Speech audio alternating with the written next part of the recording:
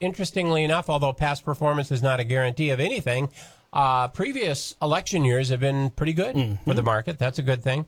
And speculation persists that the Fed is done with increases, and many are saying seems to be the prevailing sentiment. May be a pretty good week.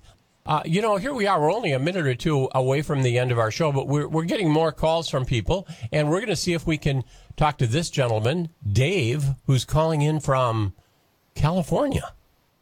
Yeah, morning. Sunny California. Well, that's good, Dave. I was. None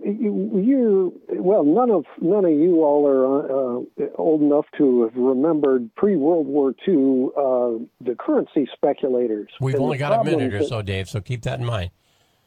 Yeah, well, in history, currency speculators were able to play countries against each other and create wars based on playing currencies against each other. Okay. They would deal with the reputations of whole nations and praise them and then curse them just in order to bounce the currency. It was like pump and dump, except with the reputations of nations. Dave, where are we going with this? I mean to cut you off, but I got to zoom.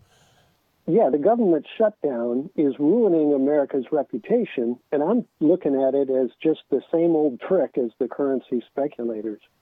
Well, you probably got a point there, because the government shutdown has, the specter of that has caused some problems going forward. Yeah, interesting things to talk about. Hey, some of the keys to the market this week, we got a number of keys. And Steve, thank you for that look at what's been going on in the market this week.